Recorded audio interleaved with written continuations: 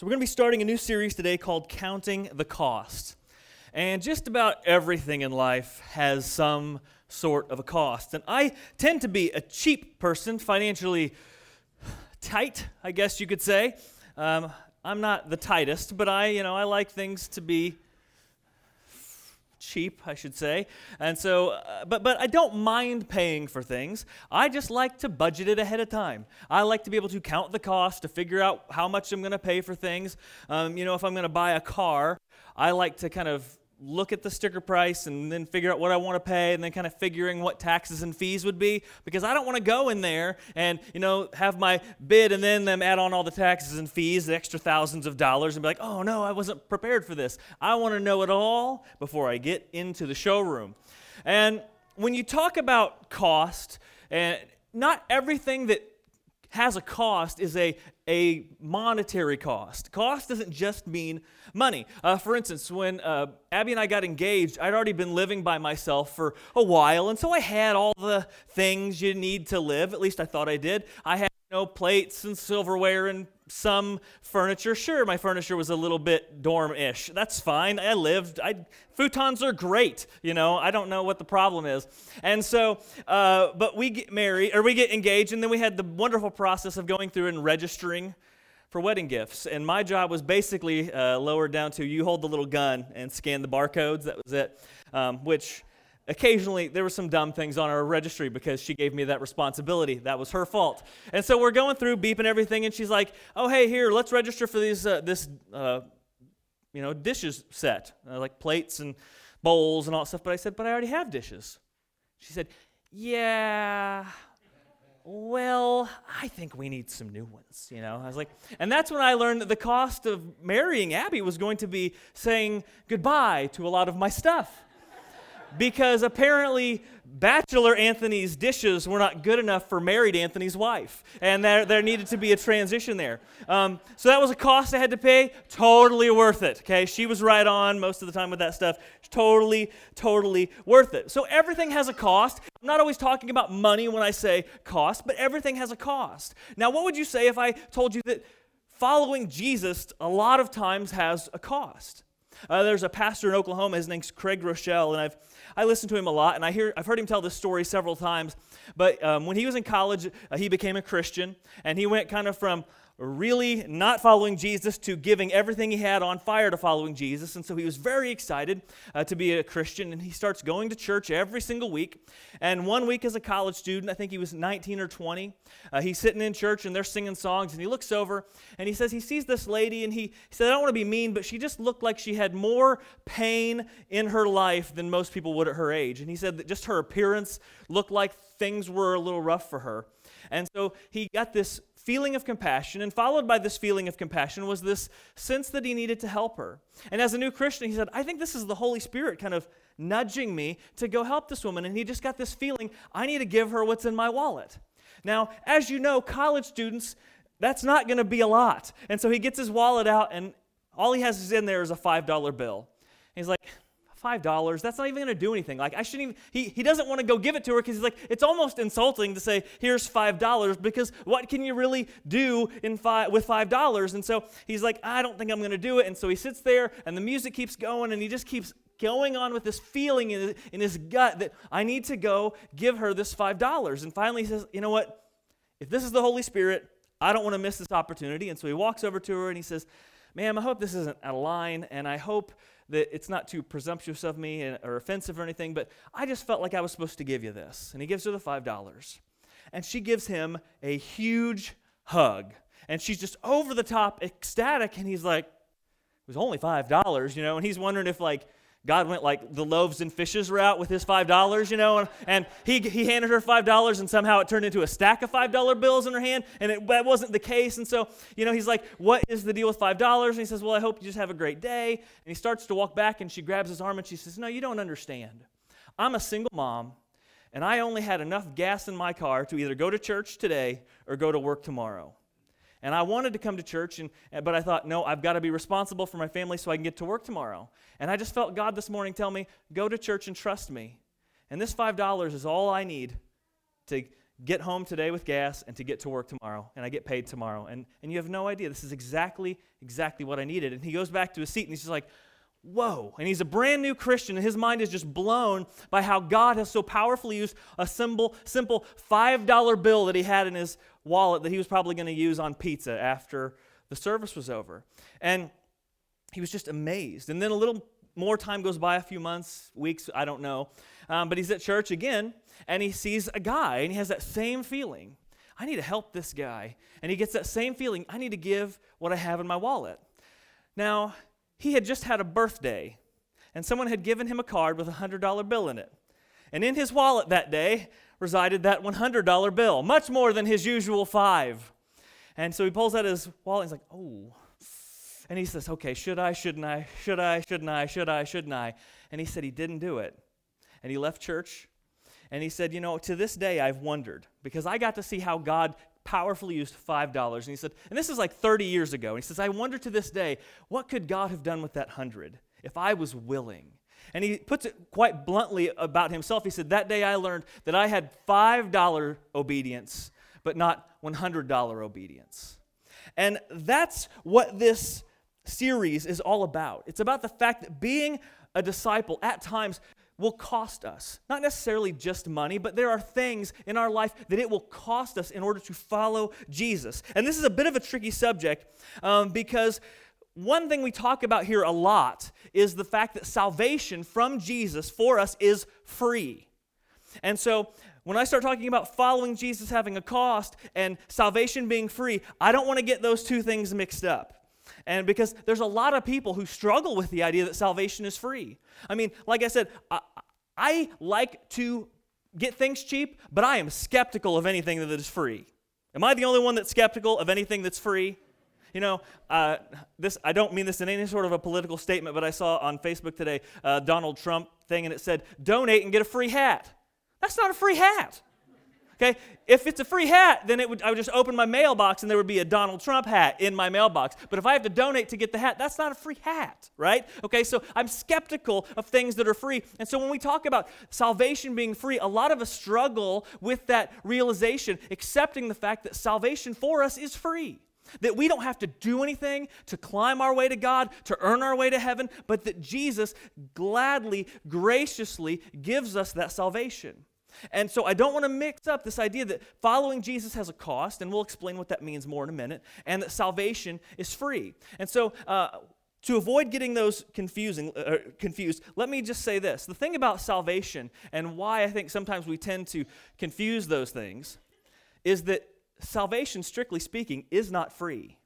You see, every one of us is a sinner, and we have this criminal record of sin. And the price, the cost of our sin is death. That is always the cost of sin, and because God is holy and demands justice, every criminal record, every crime we've committed must have a punishment associated with it. But we do not pay that price. Jesus fully pays the cost of my criminal record and your criminal record. He came into this world and he lived a perfectly innocent life, meaning he had no sin of his own to die for, and then he went to a Roman execution device called a cross, and he died a horrible death, the death that you and I should have died. He stood in our place and took the punishment that you and I deserved so that our sin record could be taken away. So salvation does have a cost. It's just we don't pay that cost. Salvation is not free, but it's free to you and me. Does that make sense? Okay. So salvation does have a cost, but just Jesus gratefully, kindly, graciously pays that chunk of sin for us. So that means that if you're a Christian, if you have put your faith of eternity in Jesus, it doesn't matter who you are on your best day or your worst day. There is no difference in the sight of God. You are saved and redeemed by Jesus. On your worst day, when you do something really dumb, because of Jesus already fully paying your debt, you don't have to do something really good to try to offset that and balance the scales. Jesus gives you a free, clean slate of sin. So that's how that works. Now, how do we balance this idea of salvation being free for us and yet having a cost of sin? Well, here's the deal. Jesus didn't just die on a cross so that you could have a, free pass into heaven. He didn't just die on a cross so that you could have a get-out-of-hell-free card and just walk right into the pearly gates when your time has come. He also died on the cross to completely rid your life of sin, both in this life and the next, so you could go to heaven. So he did not just die on the cross so that you could get into heaven or get passageway into heaven and then, just in this life keep living the same old selfish, sinful life you've always lived. He does not want you to give your life to him and then go back to being the same person you are. He died on the cross so that you would have sin totally, completely removed from your life. So that the old way that you used to live with sin and selfishness dies away and you have this second chance with a new life where you can follow him. But to transition from old life of sin and walk this new road with Jesus, there's going to have to be some stuff that gets left behind. And that is the cost, okay? And so we'll say it this way. The cost of following Jesus, the cost here, can I get that up here, Aiden? Maybe? Computers? There we go. The cost is giving up a lot of things, and it can include a lot of things. The cost of following Jesus is giving up a lot of things so that you can follow Jesus to better things. And so when we choose to follow Jesus, there is sacrifice that must be made. There are changes to our lifestyle that must be made. There are things in our life that we must be willing to leave behind in order to truly follow where Jesus wants to lead us. And so where we're going to be today is in Luke chapter 14. Luke chapter 14. If you got a Bible, if you brought one, get your hands on it. If you didn't bring one, there's a black one near you. The verses will be on the screen. Or if you prefer to use a mobile app on your phone, there's a ton of good ones there too. Now, I'm reading out of the ESV today, so it's a little different than what we normally do. I usually read out of the NIV, which is more in line with our pew Bibles, but what's on the screen will be the ESV. And this is Jesus. He's got a huge crowd following him, which was often the case at certain parts in his ministry. And they're just gathering around him, almost crowding him, and he explains to them the true cost of what it means to actually be his disciple, his follower, to be a Christian. Luke 14:25, it says, "Now great crowds accompanied him, and he turned and said to them, 'If anyone comes to me and does not hate his own father and mother and wife and children and brothers and sisters, yes, and even his own life, he cannot be my disciple.'" Pause. Okay, so he says, if anybody doesn't basically hate his family, you can't come after me. Now that seems a little bit strong, a little bit maybe unreasonable, okay, to hate your family. Now, some of you might say, you know what, that's not much of a stretch. I'm not a big fan of my sister anyway. But, for a lot of people, this is kind of like oh man, hate my siblings, hate my mom. Now, what you got to understand about the way Jesus teaches a lot of times is Jesus likes to use over-the-top exaggeration to prove a point. It's like when I say, man, did you see that guy's garage? He had like millions of cars in there. I don't mean he has millions of cars in there. I just mean he has lots of cars. Jesus often taught that way to make his point. And so he is not saying that we must hate our family members like, oh, I'm going to get them. Not like we're plotting their demise. It's more of an order of priorities.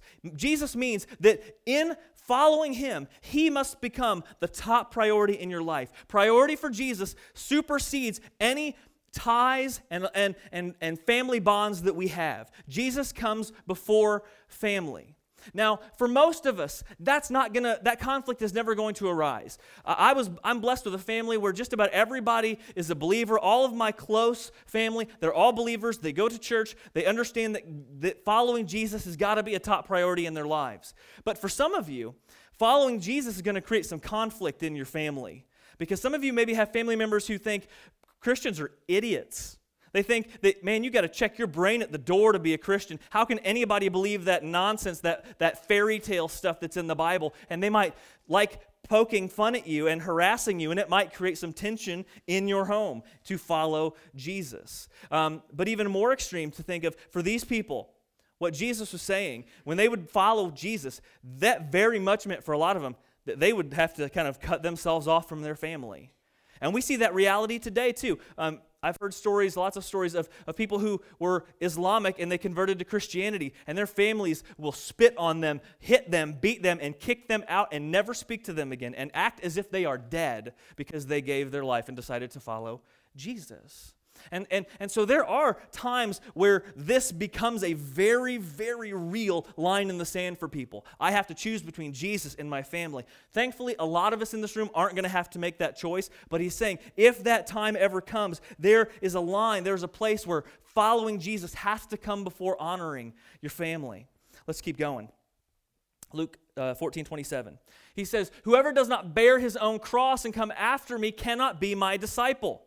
Now, this is a statement saying of complete self-denial, because this is me saying, I'm going to put whatever Jesus wants for my life over my own personal safety. I'm going to walk whatever road Jesus has for me, even if that road includes discomfort and pain.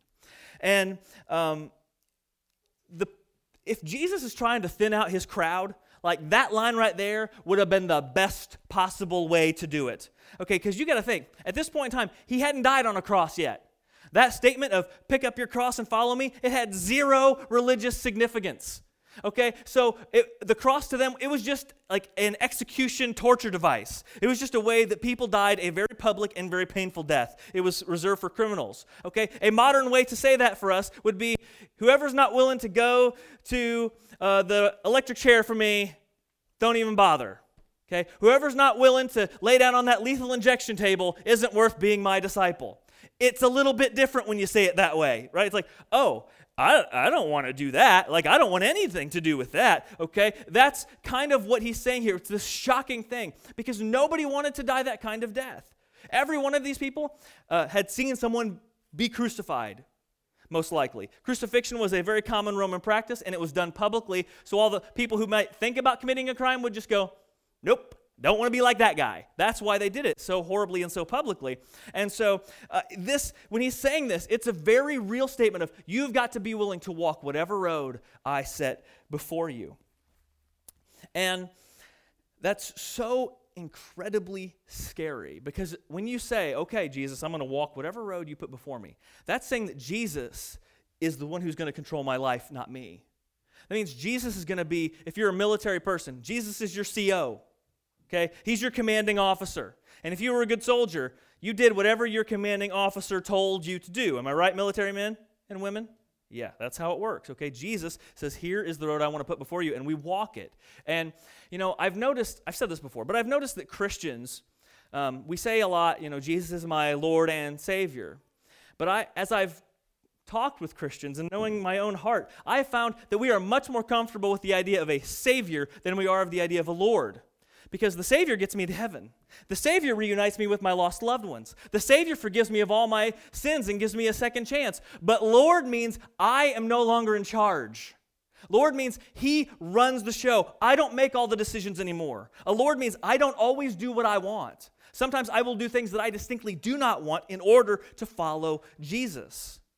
I've told this story before also, but I did not want to be a minister at all. No offense to you guys, but I did not want to do this. When I was picking out my career path from high school, I knew what I wanted to do, and it wasn't this. Anytime someone would say, hey, have you thought about ministry? Because my home church is very good about mentioning ministry as a career option to the young men and women there. Have you thought about going into ministry? And I would no, not even a little bit. I was the first one to think, never, ever, am I ever going to do it? I told people that on more than one occasion, and someone laughed at me once and said, usually the people that are most against it are the ones that end up doing it, not me, okay? And so I didn't want to be a minister because, one, getting up in front of people terrifies me. I kind of got a little bit out of that, but people always think, oh, you're a minister. You like talking in front of people. Sometimes, but that fear everybody feels, I got a little bit of that going on too. Okay, I didn't want that. I was always told ministers have to be poor. I didn't want to be poor. All right?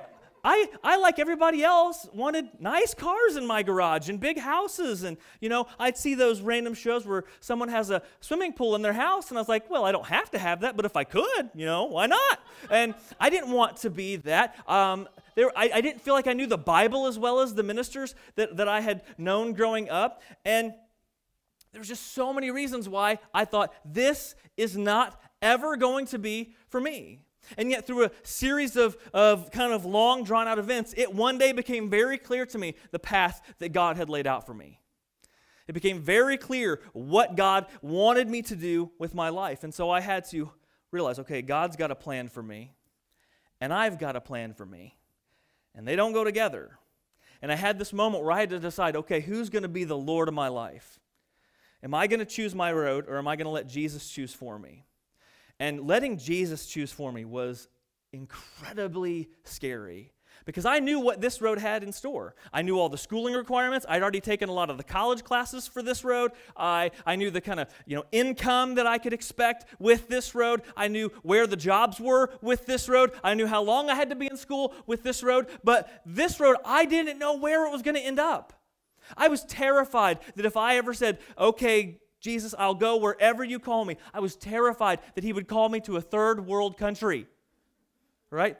I didn't want to go to a third world country. I remember thinking that. It's like, dear God, I'll do whatever you want. But if there's anything, in the States, I would love that. Amen. Okay, I remember that prayer because I like running water, warm showers, and potties that aren't squatty, right? That's the kind of stuff that I like and I've grown accustomed to as my comfy American life. And so I was scared of the road that Jesus had for me. But there was one day where I finally just said, okay, wherever, whenever, let's do this. And it was one of the scariest decisions of my life. And so I say, okay, all this talk of, hating your family and picking up your cross and following Jesus, that sounds a little bit extreme. And I said, I was so scared to follow Jesus, and it was a really hard choice for me. That sounds like I'm like trying to give you the reasons not to do this, okay? But here's the other part of that. Remember, I said, when we follow Jesus, the cost of following Jesus is we give up a lot of things so we can follow Jesus to better things. And I know the life I had planned for me, and compared to the life I have now, that is nothing. The satisfaction and joy I have with my life now so goes beyond anything I could have hoped for with my own fledgling, tiny little plan. I get to know that I live a life of purpose and meaning.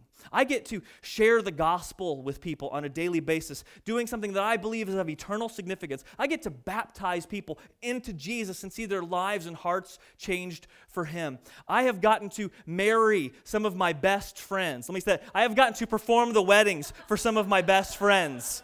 Okay, I haven't married my best friends. Well, her, she counts, but only once. Only one of those. Gosh. I talk for a living. I'm real good at it, right? And so there's just so many things I've got. I get to enter into some of the darkest, most painful moments of people's lives to bring comfort and hope.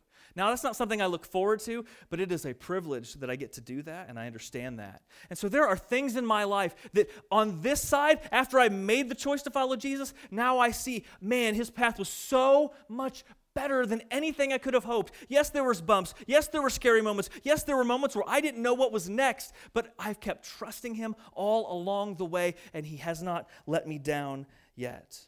And so I think for us, what we must do as believers is we must think about, are there any places in my life where I have not paid the cost of truly following Jesus? Are there things from my old life that I have held on to, things where I am just not willing to take that step and follow Him? And we've got to count the cost of what it means to follow Jesus so that we know what it is we need to pay, what we need to put aside, what we need to leave behind and move forward with Him. Jesus encourages us to count the cost in Luke 14, starting in verse 28.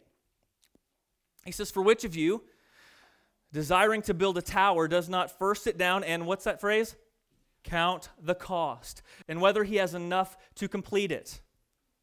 Otherwise, when he has laid a foundation and is not able to finish, all who see it begin to mock him, saying, 'This man began to build and was not able to finish.' Or what king going out to encounter another king in war will not sit down and first deliberate whether he is able with his 10,000 to meet him who comes against him with 20,000? And if not, if he can't win, while the other king is a great way off, he sends a delegation and asks for the terms of peace. So therefore, any one of you who does not renounce all that he has cannot be my disciple." Jesus calls us, count the cost. Figure out the cost of truly following me. Because if we never count the cost, if we don't understand what it is that has to change from our old life to our new life, we're going to still hold on to some things. because our hearts are glued to some of the older things in life. And I think far too many of us end up being like Craig Rochelle at that point in his life, where we have $5 obedience but not $10 obedience. There are certain places where we say, yeah, sure, I'm going to follow Jesus. But there are things that we are not willing to give up to follow him. And it could be tons of things. It might be just bad friendships that aren't good for you, that encourage you away from Christ. When I became a Christian, I lost friends.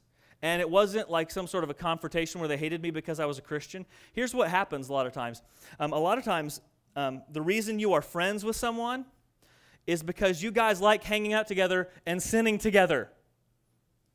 Like, I used to hang out with my friends, and we'd sit in the cafeteria and just make fun of people, not behind their back, to their face. And we got a kick out of embarrassing people and humiliating people in front of a large group of people so we could get laughs and people would think we were cool. I become a Christian, and I don't feel like I should do that kind of stuff anymore. Well, then I'm not as fun to hang around anymore. And I get invited to less things, and the friendship slowly dissolves. If all your friendships are, we just go out and get drunk and do stupid stuff. Well, maybe Jesus has more for you than getting drunk and doing stupid stuff. Maybe Jesus has more for you than you having to have 3 drinks a day just to get through the day. And so you stop being as much fun to them to hang around, and the friendship kind of dissolves. But far too many of us, it's like, oh, but not my friends. But Jesus says, I got to be first. I've got to be first above all things. You've got to give up some stuff so you can follow me to better things. I think far too many of us have drawn a line that says, I'll follow Jesus to here, but I'm not going any further because it's just too expensive. I'm not going to go any further because it's just not worth the cost to follow Jesus past that point. And again, it could be any number of things. It could be unwise, selfish ways to handle money.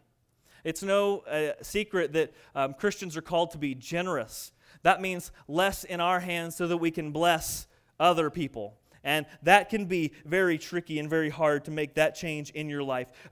Maybe it's something to do with how you interact at work. Maybe you talk a certain way and use certain language and tell certain inappropriate jokes because it just makes your 40 hours a week at work go better because people laugh at you and people like you and people maybe help you out do things because you fit in more. Or maybe something you do at work is something that's maybe not illegal, but it's not really super ethical and super honest, and it's a way to get a little bit more money in your pocket or make you get a little bit more ahead at work. But maybe Jesus calls you to ultimate integrity and ultimate honesty, and it's going to mean a little bit less for you. I don't know what it is in your life. I don't know what that line is that you've said, I can't cross that. I love my life too much to be able to cross that for Christ. But whatever it is, whatever those things are that you've been holding on to, Jesus says it's time to count the cost and let them go.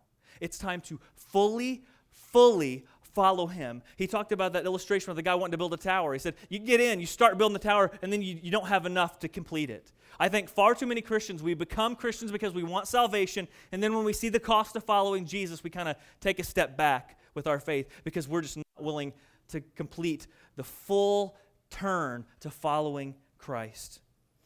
And so if the cost feels too much, if you think about where your life is, where that line is that you've drawn and said, I'll follow Jesus, but not past this point. There's certain things, my friendships, my calendar, the way I live, my everyday life. Jesus only gets a little bit of time if there's any left over. Oh man, but I like my calendar, and I like my fullness, and I like all my hurry, and I like my events.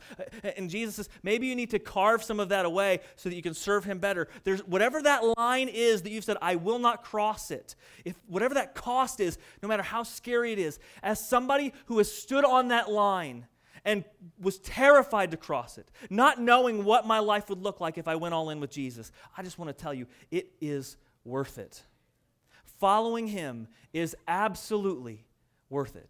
Because to follow him, the cost is you give up things in your life so that you can follow him to so much better things, so many better things. Tim Keller, he's a minister from New York. He says this, relationships are costly, but whatever it cost you to be with God is nothing compared to the cost he paid to be with you. And so in just a moment, we're going to take communion. So if servers, would you please go prepare to serve communion? And communion is where we weekly remember the cost that Jesus paid for our salvation. Remember, salvation's not free. It's free for you and me. But somebody had to pay the cost, and that somebody was Jesus. Out of his grace and mercy and kindness, he took the cost of my sin and your sin so that we could be restored and redeemed back to our Heavenly Father. And so as communion is passed, if you're new with us, the way this works, the trays will come by you and there will be stacks of cups. And you take one stack, and the top cup, is grape juice, and the bottom cup is a piece of bread. And I want you to grab that stack, and I want you to think about all the things in your life that you have been thus far unwilling to give up. All the ways in your life that you have been unwilling to follow Jesus. Maybe it's your language outside of church. I say that outside of church because rarely do I hear somebody with a potty mouth on Sunday morning, okay? It's amazing how filtered people are when they're around the minister, But maybe it's the way you talk, not on Sunday morning. Maybe it's the anger issues you have. Maybe it's, again, money. I don't know what that line is. You said, I'm just not going to follow Jesus. Maybe it's you don't give him any time in your life. I want you to think about the cost of what it would truly mean for you to give that up to follow Jesus. And then I want you to look at the bread and the juice, which represent the brutal death that he was willing to go through, the fact that he held nothing back so that you could be saved. And then I want you to look back at what it's going to cost you to follow him. And I want you to look, what it cost him to be with you is so much more than what it's going to cost you to follow him. And I'm hoping, I'm praying, I'm wishing that at the end of this, the cost of following him in your eyes will seem smaller. That when you compare your cost with what he was willing to do for you, you would gladly make that sacrifice and follow him with everything that you have. Because whatever it costs you to be with him, it's nothing compared to what it cost your Savior to redeem you and restore you to himself. Let's pray together. Father, I thank you for this time to remember the sacrifice of Jesus. I thank you for this time when we come together to count the cost, to understand that salvation is not free. It's free for us because Jesus paid the price generously, giving everything of himself to wipe away my debt of sin, my criminal record, and the criminal record of everybody in this room. And that when we give our lives to Jesus, our criminal record is totally paid for, totally taken away. And I pray that we would see that he gave everything, even though he feared going to the cross, and he asked you that if there was any way out of it, that you would grant that.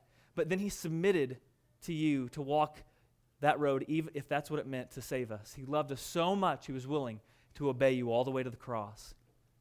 And I pray that as we ponder the size of Jesus' sacrifice, it would make any sacrifices we would have to make to follow you seem small. It would make any sacrifice that we have to pay, any cost that we have to pay, to live the life that you have for us, it would seem small. And I pray that you would help us to trust you with a future road that we don't plan ourselves, that we would trust you with the path that you have chosen for us, not one that we've chosen for ourselves. Because what you have down the path you've made for us and designed us for is so good, it's so great, and most of us can't even imagine what you have in our future if we truly surrender to follow you and we give everything to the road of Christ.